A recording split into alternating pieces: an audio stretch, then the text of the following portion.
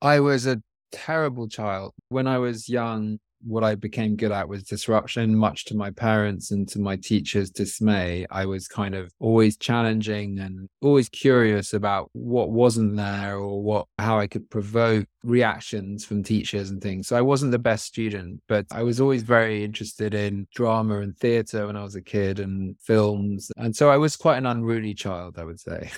Well, it's interesting when you're talking about unruly child. It reminds me of an episode I just released, and he's actually a lawyer, the president of Singapore's Law Society. And he said that in person, I'm scared of speaking out.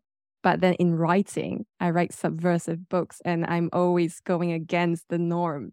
And he found that he was unable to do it in person, but he could do it in writing. I wonder if you were willing to just act out and say, I don't believe in this system. I mean, yeah, I think I just acted out when I was at school, not obeying rules, doing the wrong things. That was my way of acting out, I guess, or provoking or being subversive to the system. I didn't really believe I was in a very strict upbringing in a boarding school from the age of 7 in, quite a privileged setting. And yeah, going to school away from your parents at 7. I think I was just doing things that were making statements around what I thought about things. But also I was just an annoying child, probably, to them that were trying to keep the rules. How did you end up in Morocco when you were 10? Because wasn't that when your interest in cinema was sparked?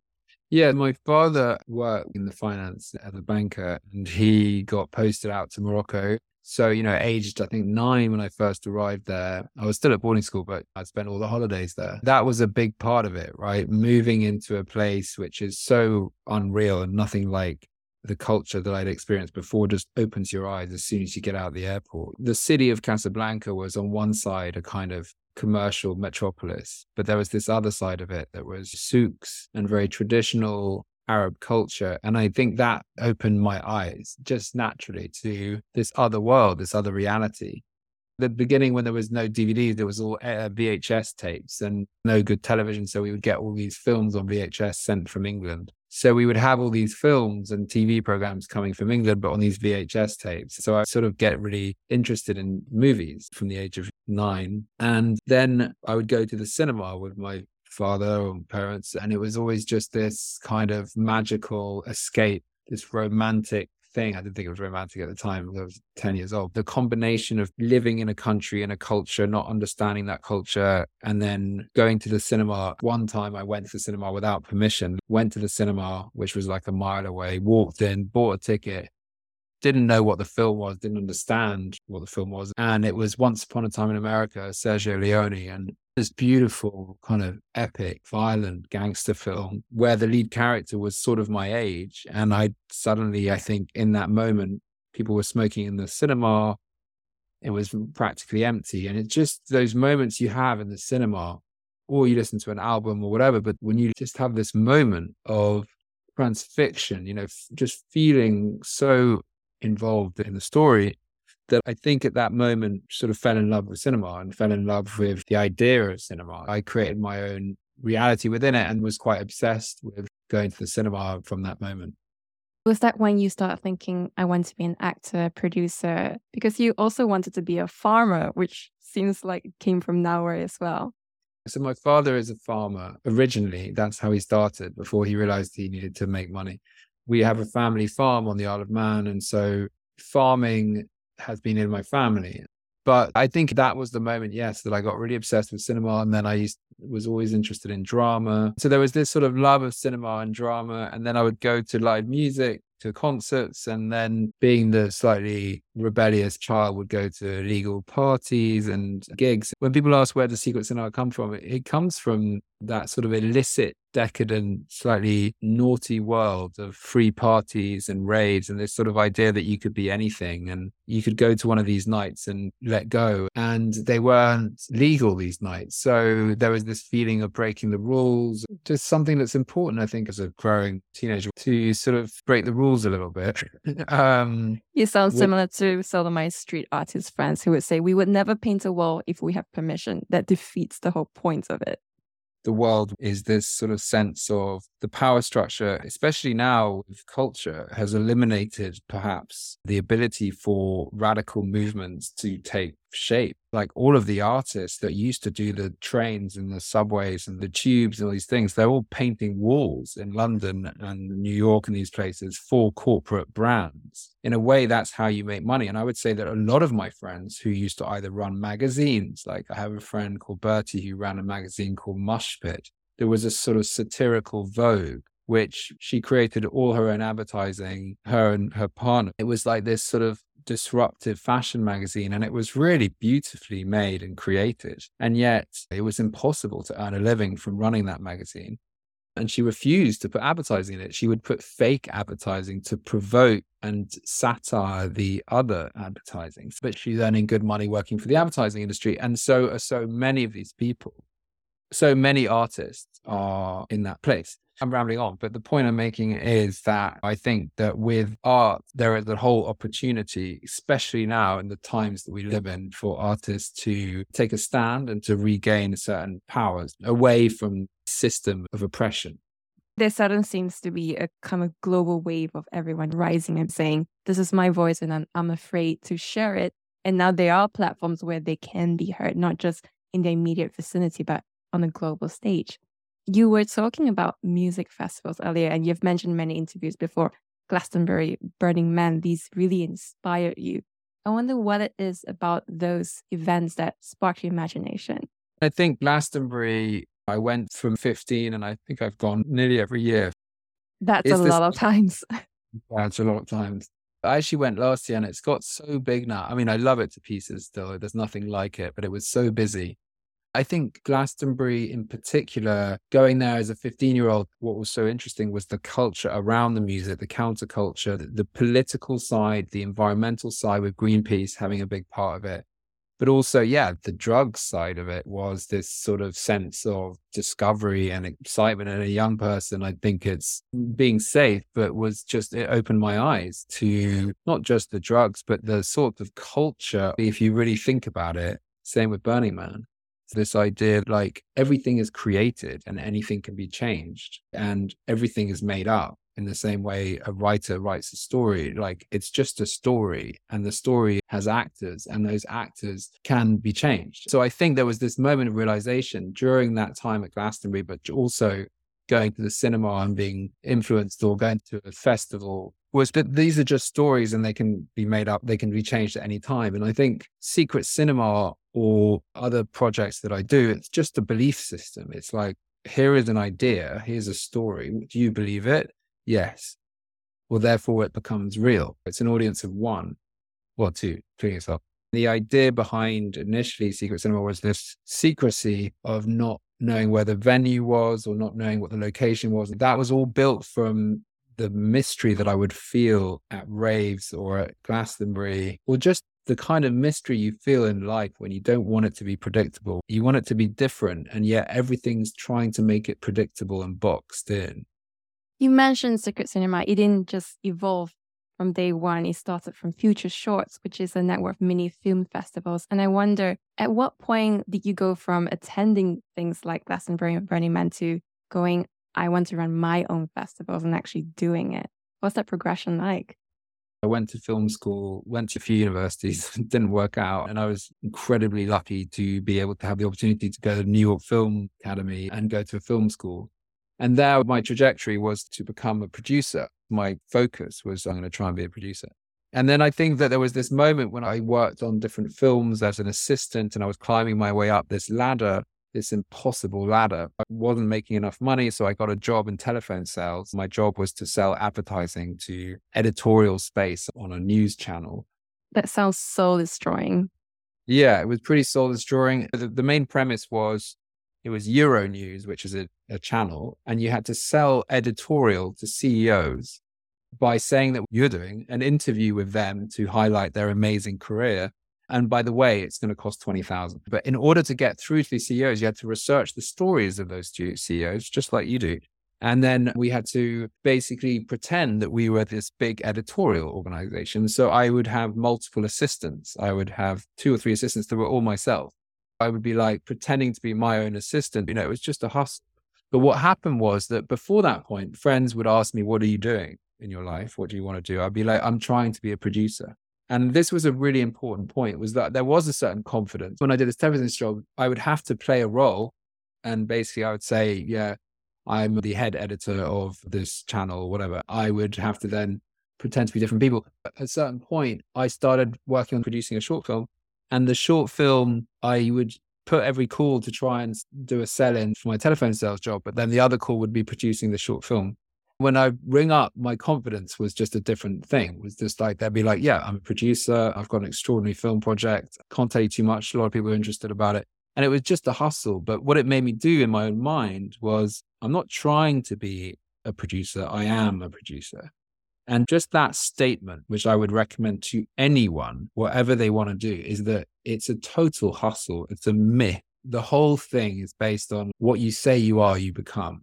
What you want to create, you create. It's just whatever you want it to be. And so that got me into a position where I became a producer. I produced a film and then produced a series of shorts. And that led on to a friend of mine letting me know that she was starting a club, an underground club, music, film, art, and she wanted someone to come and program it. So my brother and I thought we would put on a night of short films. We were seeing a lot of amazing short films. We were producing them, making them, and realizing that there wasn't really a big outlet for them. And so that's how Future Shorts came about. It started in 2003 in a basement club called Ginglik in Shepherd's Bush in London.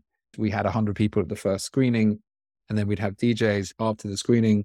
And this idea of social cinema, or this idea of a night where you combine different mediums, that started. And so we'd put these films onto a DVD, and then we would send the DVD to other partners in different cities who would then find their own venue and put on the night. And then from like 5 in the UK, we suddenly went to about 80 in a few years of people running these nights. The idea was that, say, for example, if you were a Future Shorts partner, you would find local films, and then we would then find local films from lots of different countries and then put them together as a kind of mixtape. That idea grew, but the main premise was to stage these events in places around the world. And that's kind of how it all started. And this time when you were starting Future Shorts was 2003, where the internet was kind of just starting as well. So I imagine everything was just physical. It was very different from the world we are in. Yeah, I think the internet was starting in 2003, but then as it was beginning, therefore the whole digital culture was beginning to wane in. And so by the time that we launched Secret Cinema in 2007, that internet culture, like the rise of digital culture, was growing. When you started Secret Cinema, did you think from the get-go, I'm also going to leverage on the internet? I didn't really think of it like that, but I think, yeah, we definitely used the internet. And at that time, there was MySpace, Facebook was just coming in, YouTube to a certain extent. Yeah, so definitely when Facebook started, it definitely helped us harmonize, gather, galvanize the community. And that point, the algorithm was much kinder. Like you could actually post something and it would reach someone without having to pay them money. So yeah, we used the Future Shorts mailing list. We built up this kind of decent community with Future Shorts. The premise behind Secret Cinema initially was more of a guerrilla screening where we would break into abandoned spaces with a projector and then like text everyone or have a number that they call, a bit like the raves. It started like that. And I realized that there was a much bigger opportunity with Secret Cinema. I realized that there was something beyond it being just a kind of more of a guerrilla screening, but actually that there was a form there where you combine theatre and cinema and the idea of a rave, sort of blur it together. Wasn't the first one you did you taking over a tunnel and creating this secret skate park? And it was like £5 per ticket and it sold out within an hour. What was it like running that first event? Yeah, I think what was interesting was it started off with that concept of taking over abandoned spaces and putting on screenings. But yeah, what happened was that the tagline was tell no one. So it was Secret Cinema, tell no one. And the premise was that we wouldn't reveal the location or the film, and we would send an email out and give you a character. You became part of the film, the story. The first film we did was Gus Van Sant's Paranoid Park, which is set in a community of skaters where one of the skaters has been investigated for a murder. And we found these old tunnels, which are underneath London Bridge, and turned the tunnels into an illegal skate place where the audience became part of that skating community who were all under investigation for murder. So they arrived at this sort of like tunnel, which was like there was a bridge with trains going past with a security guard shining a torch in their faces. And then they were brought into this space. And, at that time it was, I don't know, it was like £5 a ticket. Our budget was tiny, but we got some ramps and some various professional skaters who came to be the skaters. But, the sound was terrible because it was based in these tunnels and we didn't have the best sound system and everything. So the sound sort of reverberated in all the tunnels, but it was quite atmospheric. I'll send you a picture of it. That was the first one. But at that first one, there was this moment where we were sending out the email. And I think I miswrote something on the email. Initially, we weren't going to reveal the location. And I think I wrote something like, we will not reveal the location or the film. And I think I made a typo mistake. And then I looked at it and I was like, yeah, we're not going to reveal the film either. And at that point, it was like, well, how would you sell 400 tickets without revealing anything? And then it was this idea around mystery, was like, actually, what you don't know is what you really fear you'll miss out. You really care about things when they're secret, and it's a lovely thing when someone does a surprise for you. It's a beautiful thing. They really think about it. Like, how would we create a surprise party for this person? Or how would you make a mixtape for someone that you love where you really think about what they're going to feel? So therefore, I think that was a big part of it. So I made this mistake. We sent the email and it just captured people's imagination. As I said, it was the rising times of the internet. It sold out immediately. It was well received. And at the first Secret Cinema, I went up at the end of the screening and I made a speech out of character that said, thank you for coming. The Future Shorts was always, there would be a host, someone would welcome everyone. And for the first 3 Secret Cinemas, I'd come up and go, thank you so much for coming. But then it's sort of like, no, why are we doing that? It's breaking character. And then it's like, no, we've got to make it real. It's got to feel like you're inside a film. I wonder, what does it take to run something like this? Who are the people you manage together? Because it's not a one-man show. You definitely need the right people who are also really passionate about this, with the right attitude, like the right vision. How do you find these people? Yeah, Future Shorts, it just grew from my brother and I. My brother stepped back to be a filmmaker, other folks that started finding out about it and just getting involved on a part-time basis. But it just grew, I think. It was just Future Shorts. We started doing shows and events. There was something called Future Cinema as well, which I won't go into, but that was from 2005 to 2007, which was taking the concept of Future Shorts, but taking movies like Nosferatu, Metropolis, and these sort of things. So it just grew. So I had a team of people that we built, and it was just people who were looking to do something different. But what was interesting is that as Secret Cinema grew, we had to build a sort of hybrid team of people that were from the theater world, the cinema world, and the event world. Yeah, it was a hybrid thing to be able to do what we wanted to do. Because the thing about Secret Cinema was, and why it's hard to replicate, is that it was a deeply emotional, personal, chaotic, confusing, we just make mistakes all the time because it was done from the heart and it was done out of passion and it was quite reactive at times. And I think both myself and the team would just be like, oh, we just had an idea, let's just do it. There were no rules. So sometimes we'd make mistakes, like the email wouldn't go, or we did the wrong thing with the email. So we sent the email to newsletter and they didn't receive it. And then people on social media were like, oh, it's so clever what they're doing. They didn't send the email. That's so clever. And then we were like, holy shit, they really like that.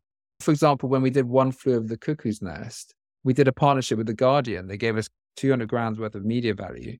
And instead of just advertising, we created a fake organization called the New Wellbeing Foundation. The idea was that we were going to build this kind of like new treatment, which was based on electric shock therapy, which is based on this new treatment for those with mental illnesses in the early 60s or whenever it was that came in. So we created this whole fake organization. And then we sent a letter to the audience and we told them to fill in this application for this New Wellbeing Foundation. That was advertised in the newspapers. So people didn't know whether it was real or not. But then we psychoanalyzed them, had a psychiatric test, took all of their information, understood exactly the relationship with their parents and all these different things, had all this data on them. And then you would never fly this today with the GDPR.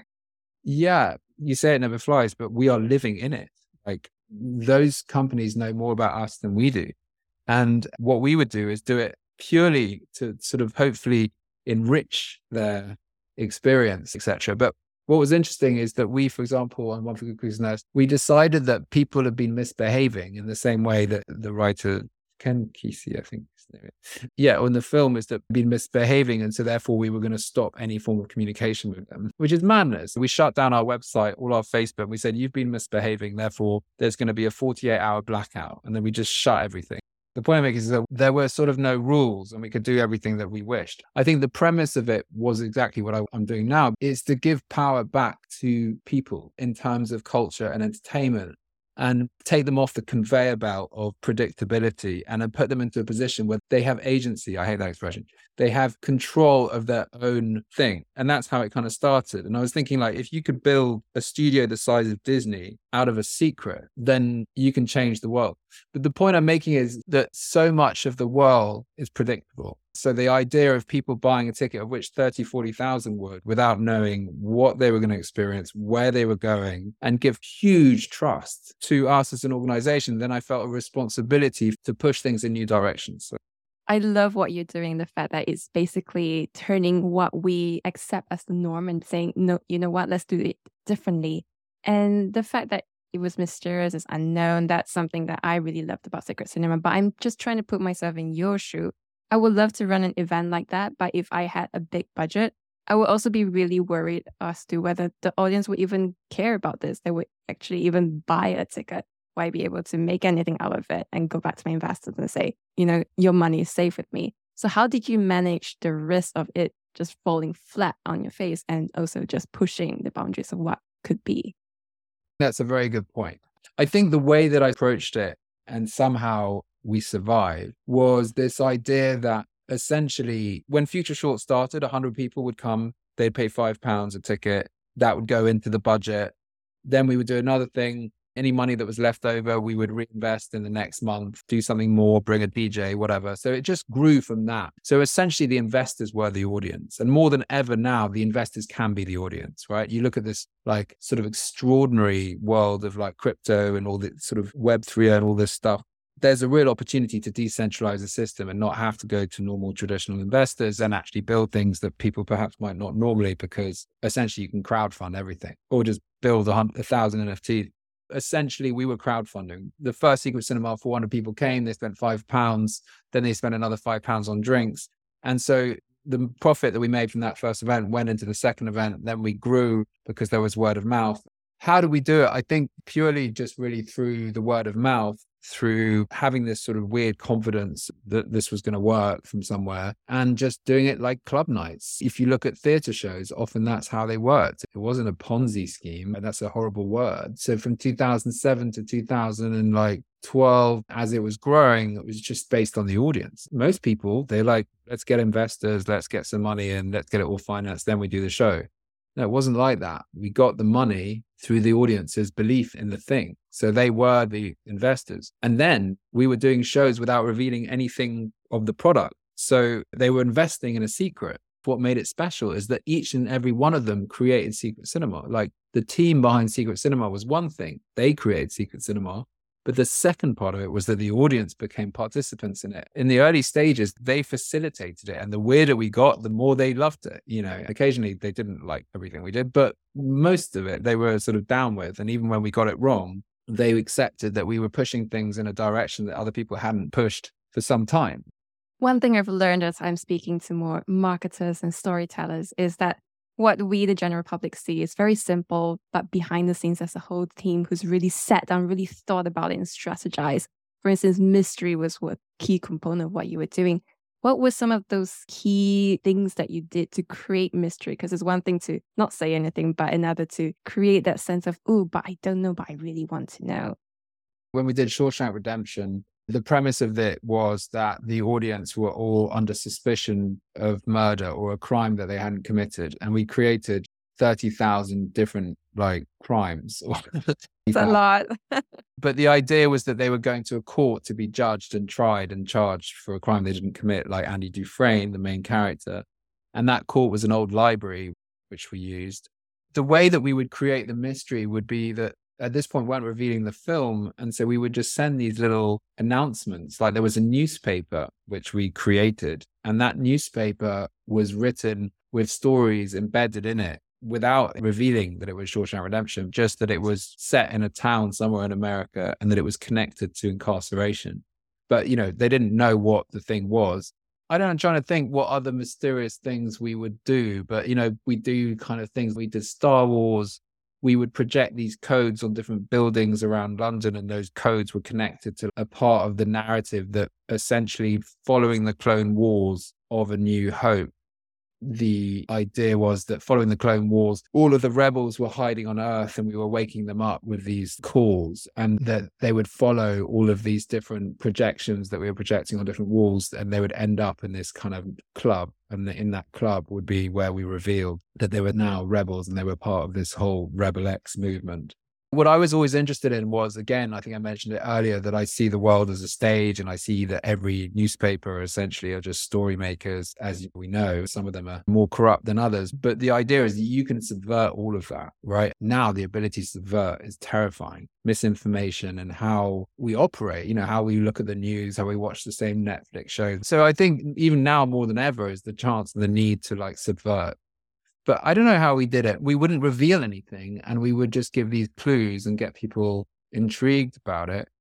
It sounds like you've built trust, because it's not like you came out of nowhere. You've been doing it for quite a few years. It's been done really well. And it sounds as though the main audience, the main driver is really just your newsletter and the emails you send.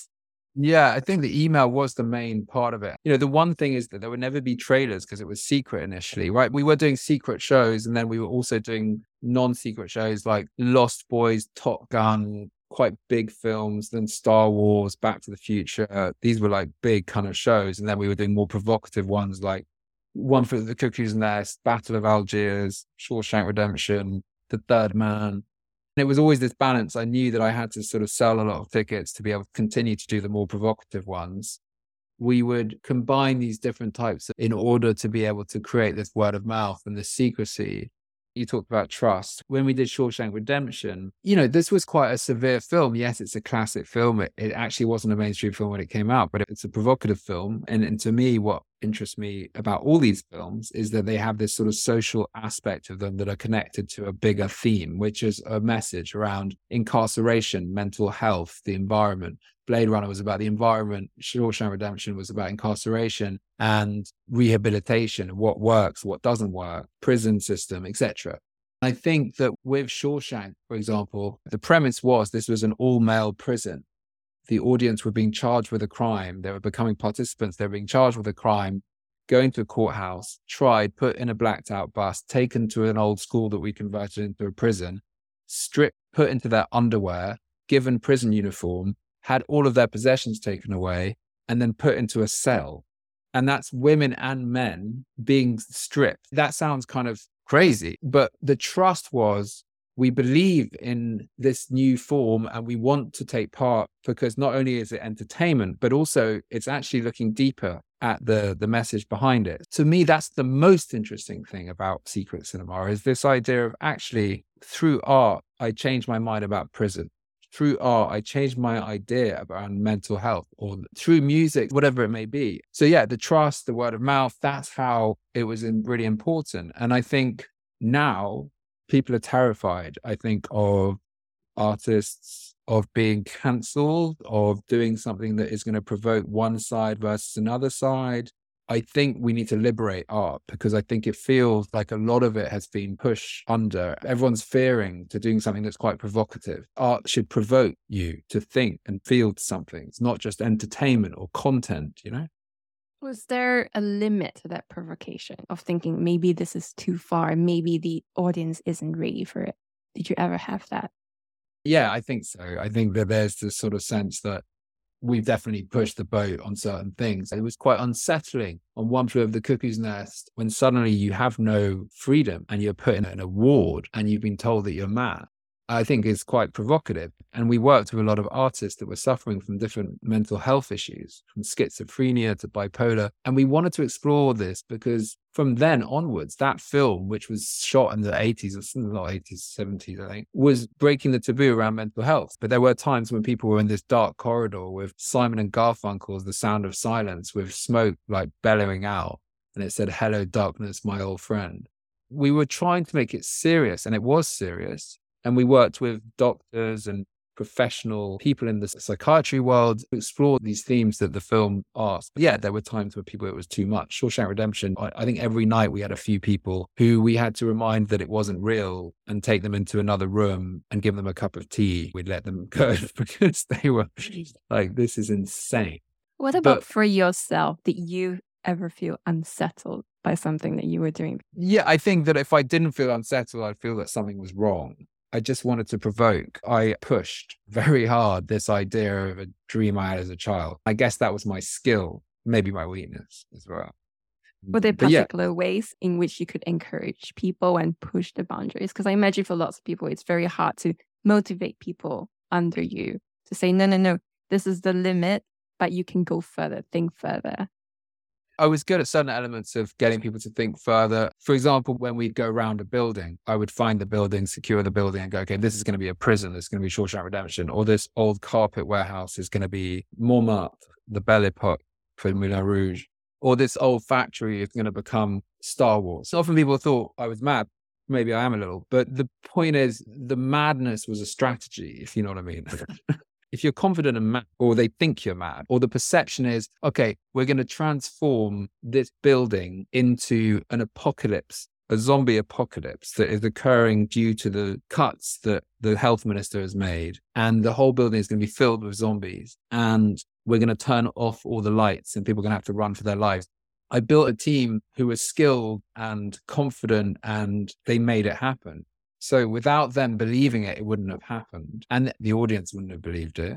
It was just all belief. It's like a child believing a story that their parent is telling them. It's a belief system.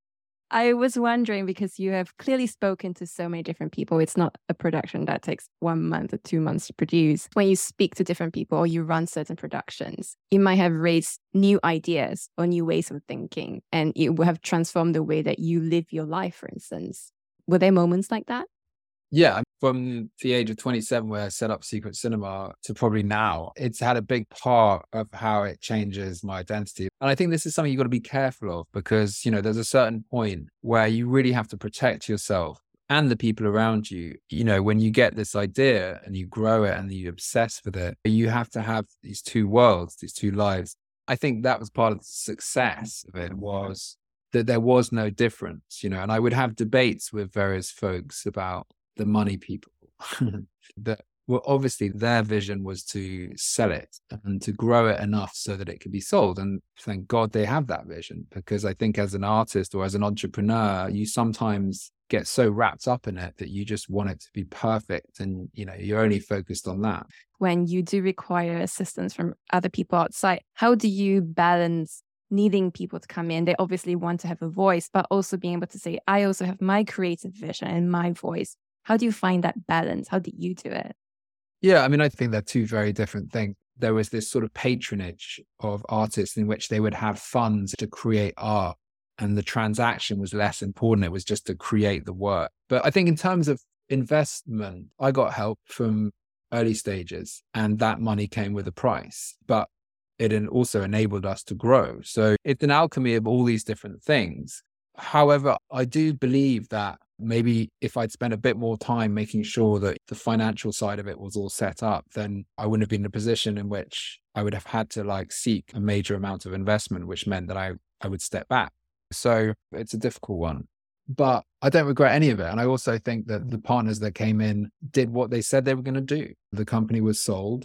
We had disagreements and different ways of thinking about it. And I really believe in a world in which we're not on companies and we don't become subservient to other organizations. The idea was to build a secret world, to build a studio and to grow that into something that would give power back to storytellers rather than storytellers becoming slaves.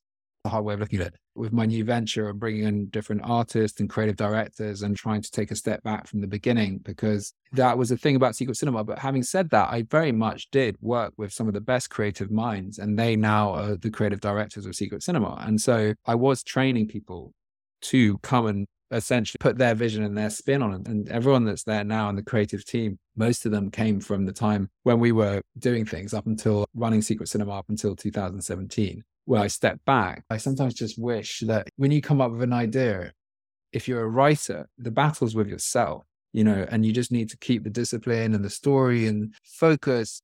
You don't have to have 200 relationships. Each production felt like a battle because there was always people that would say, no, it's not possible. And I was like, yes, it's possible. And I think going forward, what I'm looking to do is to empower and step back and find other ways of achieving things without the battle. There's always going to be a bit of a battle to allow people to have autonomy on what they're doing. I was very controlling, but in my defense, I was protecting the special thing that we were all building. What were some of the biggest battles you waged and won? The insane battle that we had, which was nearly the end of Secret Cinema, was for anyone doing shows and events on a large scale, be very careful with the deals that you strike with the people who own the space, the land, etc. But yeah, it was that we'd come out, I think, of doing Miller's Crossing, which was the Coen brothers movie, and we did that in an old town hall in North London. It's a really beautiful film if anyone hasn't seen it, set in the kind of gangster world, but in a kind of very Coen brothers style. It was a great success. And I think we just done Grand Budapest Hotel, and we were sort of riding high, and we managed to get the rights of Back to the Future. A wonderful chap at Universal Studios, I think his name was Niels Swinkels, but he was a great guy. Back to the Future was a complicated rights thing, but we managed to get the rights. And then we were looking for a space to build the town of Hill Valley. We wanted to build the town and create a real living, breathing version of this 1955 Hill Valley. We went to loads of places and we found this space just next to where the Olympics was in Stratford, next to the shopping center. We leased the space, and the space was like just a bit of tarmac. When we built the town, we would go to the authorities and planning and fire, police, etc. We told them we were building the town of Hill Valley, and there were going to be cars driving around, and there was going to be 3,500 to 4,000 people attending each night, and it was going to be a real town. And they were like, what? You're building a town? That's insane. And there's cars? And he said, yeah. And some of them are going to drive at 88 miles an hour. I think I did an interview and I said, yeah, we're going to build a town. And the audience essentially are going to become residents of Hill Valley in 1955. They're going to have their own address. They're going to have a job. And we did. We built a town with like 100 businesses, town hall, police, fire. It was like a real thing. It was like Sim City. It was like, now people build towns all the time, but they don't do it in 3 months. And they don't do it when the developer owns the license. It was a fight because it was the perfect storm. So you had the health and safety team from the Olympics. You had a massive developer who kindly had agreed to rent us the space, but they had a relationship with all of the authorities. So they got very nervous. The health and safety from the Olympics, their last job was the Olympics. So they wanted to let folks know that they were good at what they did. It was just the perfect storm of us also just wanting to build something so huge. Yeah, that was the greatest battle. I think we nearly lost it. There was this lovely lady actually called Fiona, I forget her surname, from Green Man Festival, who literally stepped in when we were a group. I think there were about 300 people working on it. The press had gone in, and basically what had happened is that we weren't able to open because the authorities wouldn't let us. So that we had to turn away 3,500 people on the first day because I refused to not open the site because I was thinking we're just going to persuade them, and we never did. So 3,500 people traveled from all over the world in 1955 costumes, arriving at this destination.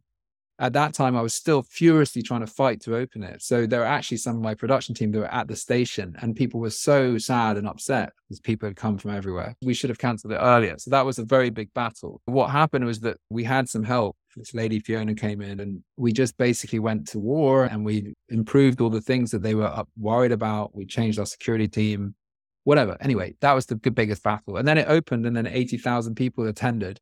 And it was one of our most loved productions, and I think still is today. What was interesting is the story of Back to the Future is about ambition. It's about a kid who's living in a small town in America. He says, if you want to achieve it, you can create anything. I can't remember what the expression was.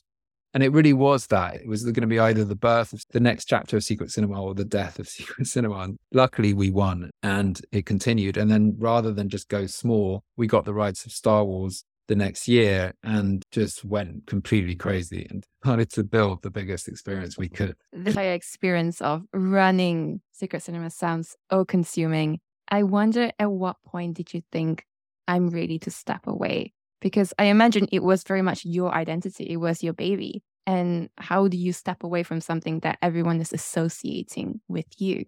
Yeah, it's my baby, but it's a lot of people's baby, I guess. I had a lot of adoptive parents. And initially, those parents were sweet and kind. As they all uh, are. yeah, that's a very good question. I think it was in 2000 and, when we did Star Wars that year, we took over this building. We did 3 productions, Doctor Strangelove. I think the premise behind Secret is that there was this strategy, which perhaps I wasn't even aware of, that I was making up with my team as we went along, which was to build the next chapter of entertainment and to create something that perhaps would alter the system in a way that would allow a new, fresh wave of ideas. I think it did that. I think the immersive industry now is huge. And I think that alongside other organizations, we were the pioneers of this new form. There was this moment when we did Star Wars, 100,000 people came. It was an incredibly difficult year. The building that we took over was an old factory that we had to transform into a venue, and it was very challenging. What excited me was the kind of subversive elements of everything. We did Doctor Strangelove as a kind of warning when Trump was reigning. And what's weird is Doctor Strangelove sort of come to life in a way, if you can imagine it. It's kind of Biden and Putin, but then it was sort of Trump and Putin. And then when we did Moulin Rouge, it was this idea of Muslim rhetoric and this horrific kind of narrative of America first, etc., that we wanted to do Moulin Rouge, which was to say that, during the early 20th century in France, there was this huge creative renaissance. From that time, we'd explored other forms. We created a secret restaurant with St. John's for the Third Man, where we would create an immersive dining experience. We did a secret nightclub with Star Wars, where we created a separate event where we took over a club and turned it into the canteen bar. And we'd done a hotel with Shawshank Redemption where people could buy a ticket to basically be in prison for the whole night. And secret music, where this was like the beginnings of an idea of which we did with Radiohead, taking the soundtrack of an album and turning it into a building. And then we did this with Laura Marling. Anyway, the point I'm making in a roundabout long-winded manner is that we were always exploring new ideas and new forms and new formats. And there was a point where all I was doing was firefighting the problems of having this huge scale operation. We were doing 100,000 people a year. Actually, on that year, it was 140,000 people came in 2016. We could have carried on in the same way, but I felt a responsibility to Secret Cinema, to the team, to the audience, to make sure that it doesn't die. But on a personal level, I was no longer able to move as fast as we were before because the thing was so big, and also hadn't put in the right structures and strengthening the foundations of the organization. It was always run in a chaotic fashion, but that chaos was very strategic. And maybe even selling a majority of the company was strategic. Essentially, I was always wanting to explore the core of why we did it in the first place. And I think when you start something and it just grows into different forms and you lose track of why you started it or what the original intent and the vision was. Do you feel like the original intent altered along the way? And when you sold it, do you feel like you achieved everything you wanted to achieve with Secret Cinema? Not at all. No. But essentially, I am deeply proud of where it's gone and where it's got to. Since I stepped back in 2008, I was the chief creative officer for a few years, and Matt Bennett, who came on initially to work on the music side, took over as creative director. Productions have just grown, and the last show that I directed was Blade Runner. Since then, there's been some wonderful productions. The thing that I was nervous about was the main premise behind Secret Cinema was not revealing anything. Number one. Number two was this idea of participation, going back to the Situationist, that this is about participation and it's not a spectacle. That this is about creating something together where there is no difference between the audience and the performance, and there's a blur that allows people to be free and allows people to not feel that they need to be entertained, but they're also entertaining each other by playing characters, and no one knows who's an actor and who's an audience member. And that was so important. And also in the way that actors do an amazing job, extraordinarily complicated, the craft, to allow audiences to come right close to your nose, and to actually have to interact. It's exhausting. I give a lot of Secret Cinema to the actors in terms of that success. But what I used to on Blade Runner was working with my creative directors, my team, Lucy Ridley, Matt Bennett, Tom Maller, was to not lose that ability to blur the world and to not make it about entertainment, but it's about allowing it to breathe and to be this kind of world that has new rules. Everything is in character. But I believe that there could have been another way of how you can allow that to continue and scale it globally, right? But there's always a point with a product where you've gone from building this prototype to then needing to scale it and grow it. And how do you scale it and grow it without losing the reason why you started it in the first place? So yeah, there's an element of that. However, our new partners who bought the company are a ticketing company. They reinvented ticketing. They're very passionate, brilliant business people. There's a great team working on it. Max Alexander, the CEO, is a force of nature. We have different ideas and things, as people do. But without having that force, I think it wouldn't have survived the pandemic. I think it's a miracle it survived the pandemic, because the pandemic meant that we, for 2.5 years, had to shut our doors. It's always the founder's dilemma. You want your baby to grow up, but you want it to go down the path that you'd intended it to. But sometimes it doesn't. It gets corrupted. But what I will say is that in this occasion, I went to Guardians of the Galaxy. I went to Dirty Dancing this summer. Both productions were flawless. Both productions had the same magic that I had intended. You know, Secret Cinema started as a secret. It was a dark forest with just tell no one on it. That was the flyer. Not to forget the core of where we came from. And I think that's a lesson that the money people sometimes forget. However, I think that our investors know this. And I think in a way they have, which I understand, is that they're going to look at how they can bring back that sense of mystery as well as scale it around the world. And that's the balance that we need to make work. Fabien, you're now working on Lost. What is Lost? What can you tell us about it? Lost is an extension really of the vision that I've had, that I feel society has had. So Lost came out of this premise that we are all lost. We all are constantly trying to find ourselves through this sort of predictable storytelling of social media, of society. We've forgotten the ability to lose ourselves. Maybe we've also forgotten the ability to feel, to really feel, to spend time lost, to go for a walk without your phone, to go and see a movie without looking at the review. Lost is also this idea of reimagining formats in the same Secret Cinema reinvented cinema. The idea of what could happen with music, with art, with theatre, with fashion. How can we reinvent why we go out of the house? Why do we need to leave our phone? What do we care about when it comes to culture and entertainment? So one side is the breakdown of mediums, and I call it like breaking the walls between mediums. So it doesn't matter whether you're a filmmaker or you're a theatre maker, you're a writer, you break the walls between the art gallery, the cinema, the museum, the theatre, the concert hall. There's just one. So an exhibition is a concert, is a club, is an art installation. There is no difference. If you look at artists that are already creating universes, like Kanye West, as an artist, he is breaking form and realizing that it isn't one story in fashion can be the same in music. So Lost is really just about building a community that want to lose themselves, that want to experience art in new ways. And it's a creative studio to essentially build new formats. So we're exploring music and looking at the future of how the live experience and the recorded music, and what is the future product of music, and how can we break away from this kind of sense that music comes from Spotify or it comes from Amazon Prime or Amazon Music. The artists are forced, literally like slaves, to produce TikTok videos in order to capture the algorithm. And it's not to suggest that those companies don't have great awareness for artists. They do, but they are capitalizing in a way that I don't think is good for the artist in the long run. I'll give you an example where something is good. So you've got an artist like Kendrick Lamar, who's to me one of the most exciting artists worldwide. He does this extraordinary tour, this amazing concert. And Amazon did a deal with him to shoot a film of that tour and allowed people who are on Amazon to experience that tour for free.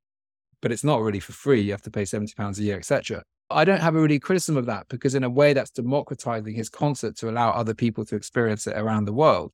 What I have an issue with is this idea that artists become content providers for platforms. It should be the other way around. Like, the platform should be a place in which the artist may choose to use, in which to expose his craft without any need for giving anything up, you know? So yeah, we're exploring all of that, those organizations, there's a lot of what they do, which is amazing, that distributes amazing stories around the world, like Netflix, who created huge culture around TV series from different countries. But I will say that I believe that artists are not happy, audiences are not happy, and there's a lot of empty buildings. There's a lot of empty shopping malls. So I think there's an opportunity to create new forms, to take over spaces, to rethink the purpose of space. That's what we're exploring with Lost. And a big part of it also is just our addiction to our phones. How can we lose ourselves out of that? Not feel that, you have to tell everyone everything. Spend time in yourself. So yeah, that's Lost. For those listening who believe in the vision of Lost, say they are an audience or even an artist, how can they actually get involved?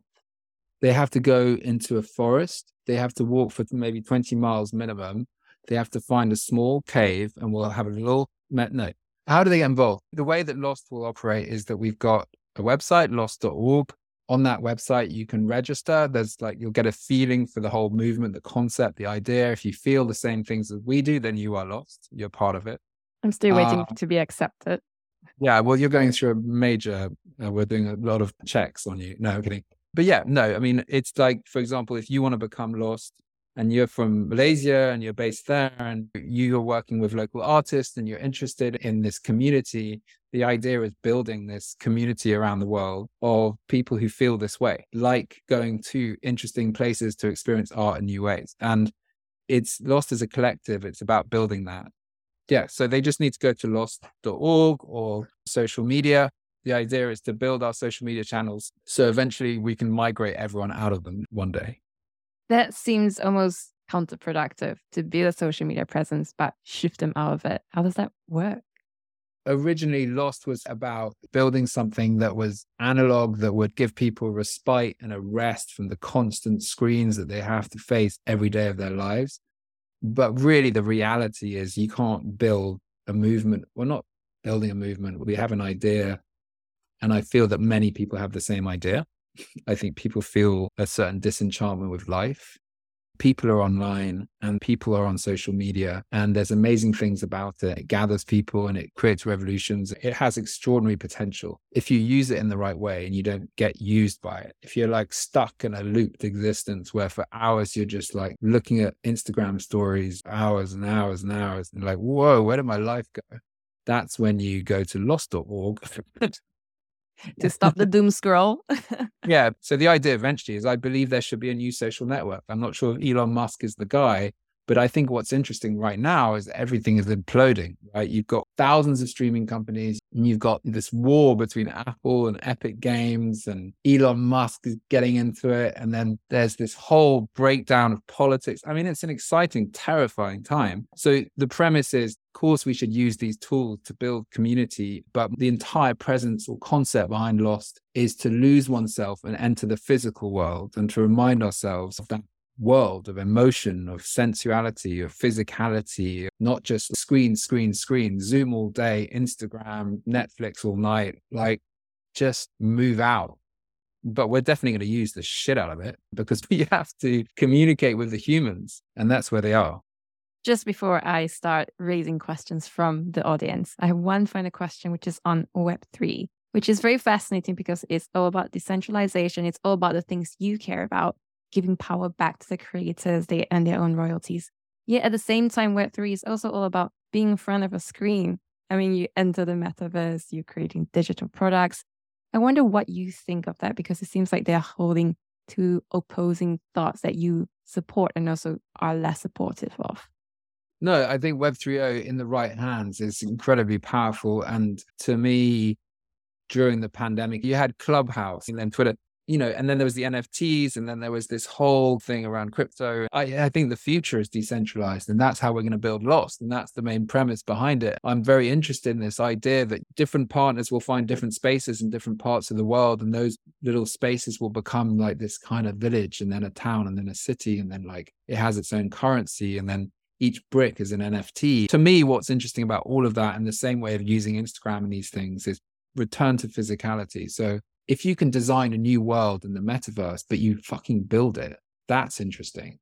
If you're designing a fucking fake world in the metaverse in which we're going to replace like concerts where we're just living in holograms. And that's the only thing. Like, I went to see the ABBA experience the other day, and I must hats off to the producers of that show. It was so good that it was terrifying.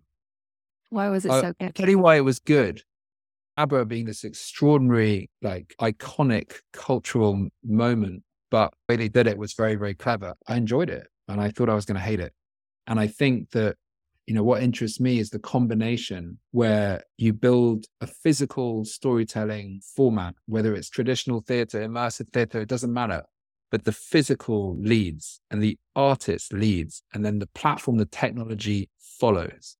What's happened is that the technology and the platforms are leading and the artists are following. So to me, the ABBA experience was interesting because you can combine the two things. There's different tiers of live performance, immersive entertainment, music, art, theater, all these different things, plus the technology that allows it to grow, democratize it.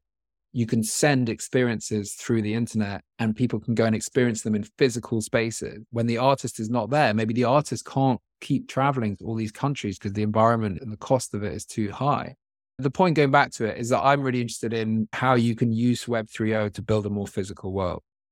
Which seems like an apt time to move towards questions from the audience. I have 5 people who have asked questions, and the first person is actually based in London and working with a Web3 company. So I'm just going to play her recording for you. Hi there, my name is Chrissy Hill, and I am a longtime resident of London. I know that Secret Cinema has been going on since 2008, and you guys have done a great job of offering so many different immersive experiences. I'm just wondering if you are going to incorporate virtual reality or the metaverse into any of your future offerings, because I think that could add a really interesting dimension to people's experiences. And so I would love to hear your thoughts on that. And by the way, I am a general counsel for a Web3 tech company, so always happy to discuss. That's a good question. I think with Secret Cinema, very much so. I think Matt Bennett and the team there are exploring all new forms of technology. They're using a lot of technology in the previous Guardians of the Galaxy experience to enhance the experience. They were working with a very brilliant digital screen company that did a lot of the screens, where you can actually create screens that fold up and move and create circular things. Really exciting. But in terms of the metaverse, Meta is dead in my view. But sorry. Fair enough. Many people believe that. I went to Web Summit and I was speaking about the importance of physical experience, and I did a speech and I tried to get everyone to use technology to kill the metaverse. It was just a little silly thing. But basically the point I'm making is I don't believe in Mark Zuckerberg's metaverse. I don't think he does either. And that's why he's just got rid of 10,000 jobs. I do believe in the creatives and the artists that are working within that world, in virtual reality and AI and all these different things. I think that there's an extraordinary opportunity to blur these two worlds, but the physical should lead it. So yes, Secret Cinema is definitely exploring that. With my new venture, we're definitely looking at Web 3.0, we're looking at currency, we're looking at NFTs, we're looking at digitization. We're talking to some really great companies. One in particular, I think is doing extraordinary stuff called Light Garden, which is looking at that blur between physical and VR experiences. So yeah, I think absolutely pretty interested in that world, but the physical must lead it and the narrative and the story must lead. So here's the second question. Hi, Fabien. My name's Chloe and a huge fan of Secret Cinema. My favorite one was the Stranger Things one. That was the first time you guys debuted from showing the whole movie, because obviously you couldn't do that with so many seasons of Stranger Things. My question for you is, how did that partnership with Netflix come about? Speaking on behalf of Secret Cinema, because as I said, I've stepped back, but essentially Stranger Things is always this intent. I think back in 2016, it's creating experiences around new formats, whether it's integrating music and all these other areas. We looked at the idea of doing a TV show, and this was the rise of Netflix shows like Walking Dead, Game of Thrones, and then Stranger Things, was the idea of, could we do an experience around that when you've got 4 seasons of a show, and how would you distill? Normally we distill one film that we create a world around. The relationship began in London, and we put some ideas down for what it could look like to create a Stranger Things experience.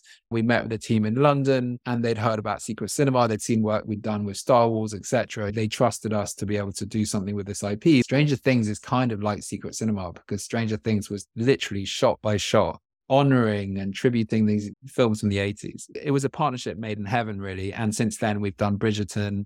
And, there's lots of interesting discussions about the future. My team going forward has always been interested in it. Those digital worlds that live on screens, how do we bring them to life in a physical form? And at that time, we were spending so much time online watching Stranger Things. How cool would it be bring everyone together to share that love and be able to enter the upside down world and try not be killed? Here's the third question. Hi, my name is Moulin. I'm a former CEO of a fintech startup, currently working as private wealth manager. Question is, what inspires your choices for secret or alternative cinema locations? Specifically, what do you look for in terms of the experience that you aim to deliver? Again, like putting my Secret Cinema hat on, I think that this was always an important one, which was the relationship between the kind of feeling of the building and the space and how it related to the story of the film. It was very hard to sometimes, we'd have a number of films that we wanted to do, like The Shining we wanted to do for years, but it was hard to find a long drive in an estate in London. We wanted a long drive because we wanted the audience to drive up individually in groups of 4, as if they're all a family. And they're all going to go and get killed by their father. Anyway, so yeah, sometimes the location would dictate what the film was going to be. Sometimes we changed our minds. So we found this beautiful old school and it felt very much like Shawshank Redemption. Then we found an old hospital, which we were looking for One Flew Over the Cuckoo's Nest. I think it was a mixture. And the buildings had a major part in the success of Secret Cinema because really everyone loves exploring empty buildings. And then when you fill them with these kind of new ideas, it seemed more interesting. And here is the fourth. It's from Nicholas. I attended one of the early Secret Cinema experiences, which was Bugsy Malone, and that was hosted in East London. And I can only imagine that it had required quite a lot of upfront costs as you had to pay for the venue, the actors that burst in, and then just the general food and beverage that went along with it. What was it like to convince investors when each event held had such high costs involved? And what techniques or tips would you have for us when presenting and pitching ideas that may have similar cost profiles to our own investors? It's a good question. As I said, from 2007, yes, I had a little bit of help from friends and family that supported the early stages of Secret Cinema. But essentially, we did not have any investment until 2015. So for 8 years, the audience was the investors. I think in regards to those early, Bugsy Malone is one of my favorite ones, really. I love to mention it because there's a venue in East London called the Troxy, which is a former picture palace, which used to show movies like King Kong back in the 1950s. The picture palaces were places you dress up and go, and it was a real night out to go to the movies. The principles behind Secret Cinema was, let's make films come to life in a different way so that there's a sort of magical experience attached to the film, the environment. The Troxy is a lovely venue. We went to go and see them, I think it was 2005. I can't remember when it was the actual date that we did it. We basically said, listen, we're going to transform your entire venue into a speakeasy. The audience is going to come through the fire exit, an exit that they never used before. Then at a certain point during the night, we're going to have gangsters break out of the screen and splurge all 1,000 audience, delivering 1,000 custard pies to everyone. Do you mind? Is that okay? How we convinced the venues was, I think we'd had a word of mouth track record that what we did was out. And again, use insanity. It's a great strategy. I love that. It should be a tagline. If people think you're mad enough to do something, the point is that Troxy were incredibly open and they were like, look, can you just let us know what kind of splurge you're going to use so it doesn't damage our walls? We actually once did Ghostbusters in the Troxy and we built the Marshmallow Man, the Stay Puft. And on the rehearsal, we blew him up and he smashed all the lights. The Troxy is one of those venues. I think we did 8 shows there. I think it would have been hard because they just wanted it to happen. I think there were certain venues that wanted it to happen. When we did Alien, for example, I rented a building that wasn't even owned by the guy that said he was going to rent it to me. And then I realized it was owned by a group of bankers who really didn't understand Secret Cinema. And I had to go and plead with them to say, listen, we've got 2,000 people coming to a spaceship that we've transformed this whole thing. So the venue, it was always battles. There was always battles. to me, the government could make it easier in these different places because these abandoned buildings often are empty for 10, 15 years in the heart of cities, which is wrong. When we took the investment, we'd already been running for 8 years. At that point, we needed to grow. We needed to grow the team. So that's why we decided to do it. But what I would recommend with any venture, with any project, is just be careful for what you wish for. Be careful about taking money too early. There's always ways of building an idea for 50 people online or through social media. The idea can be told through 50 people or 20 people. It doesn't need to be as big. You don't have to go so big. Going big is a strategy and waiting for the money to come in, but just do it. Start small and then grow. And here's the final person asking 2 questions. Hi, Fabien. My name is Hui. I'm the creative director of YTL, a Malaysia-based conglomerate. I've been a long-time Secret Cinema attendee. I did attend just the previous one, the Guardians of the Galaxy one, and I am a secret share investor. Well, soon to be X, since I'm getting bought out. I actually have 2 questions. The first one is, one of my first ever Secret Cinema experiences was The Third Man back in the day when the movies were actually still secret. And I remember thinking that there was quite an obvious level up to the previous experiences. But it also felt like everyone there was really bought in and immersed in the entire experience. There were loads of people the day I went. So how did you manage to convince a massive community of people to turn out and be engaged in what seemed to be quite a niche thing at the time? I mean, I think immersive theater was pretty much unheard of. Or maybe that's just me and my evolution. And my second question is, when are you expanding to Malaysia? The Third Man was actually one of my favorite. It's such an extraordinary film that's set around this mystery and this character, Harry Lime, and set in this world where The Third Man was insane. We took over an old factory in Clerkenwell and it was post-war. So it's the story just after the Second World War in Vienna, where you had maybe 6 different nationalities, different groups, different districts that were different countries. And so you had 5, 6 different currencies. Much to my team's dismay, I said that when everyone comes, we have to have a currency exchange. And we created 6 different currencies. And that's how people bought drinks, etc. The reason why people were into it was because we were so serious about keeping it in character. We promoted it through an abstract advertising campaign. Once they bought the ticket, they then went to the website and filled out an interview. And then we gave them a character and we only spoke to them in character. And the rules were very serious. You had to come in character. You had to come in costume.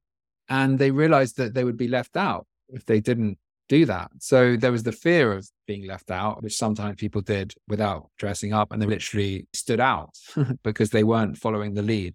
It's just about personalization and like writing to people that word of mouth. And yeah, I think it's just that dedication to making people feel that they're part of it. And by them dressing up, taking part, taking it seriously, that special thing that happens at Secret Cinema where you just don't know who's an actor and who's an audience happens. And the second question, I suppose, isn't really relevant since you've left. When are you expanding to Malaysia? I think Secret Cinema now, with our new owners, Today Tix, are moving quickly. We've already moved into the US and Shanghai in China, and we're looking to take it global. So I hope very soon. With my new venture, maybe earlier than that, because I'm talking to someone who may get involved with Lost. Just before we wrapped up, how can people listening help you? If they feel lost, the idea is to become part of it. And if you're feeling it, then you become part of that community. From our perspective, joining Lost, being part of it, and with Secret Cinema, continuing to go and continuing to be part of it. Fabien, thank you so much for your time. I normally like to wrap all my interviews with the same questions. So the first is this: do you feel like you found your why? Yeah, I think so. I think that my purpose in life is to build and empower new ideas to happen. What I feel is important is the ability for people to connect with each other beyond screens and to step back into a physical world to remind them that there are other people like them looking for the same experience. So if I can do one thing, is to build a more physical and social world. If I can do another thing, it's to just continue to fuck things up in a good way. Bad use, sorry, but yeah, naughty word, but yeah. That's a fantastic tagline.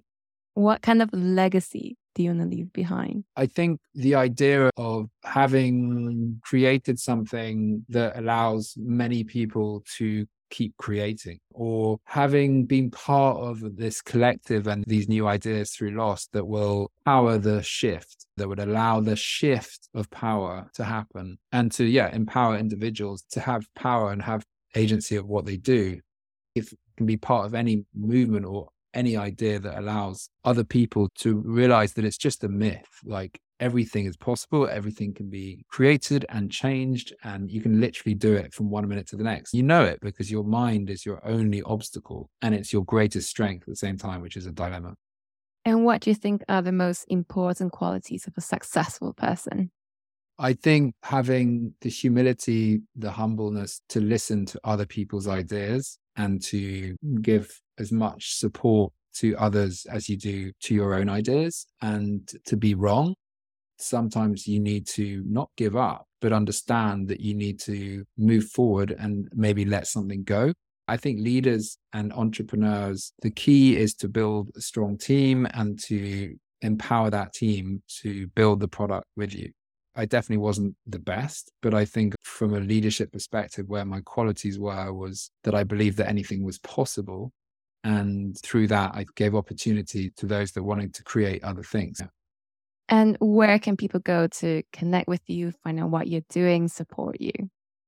They have to go 25 miles into the forest. Through lost.org.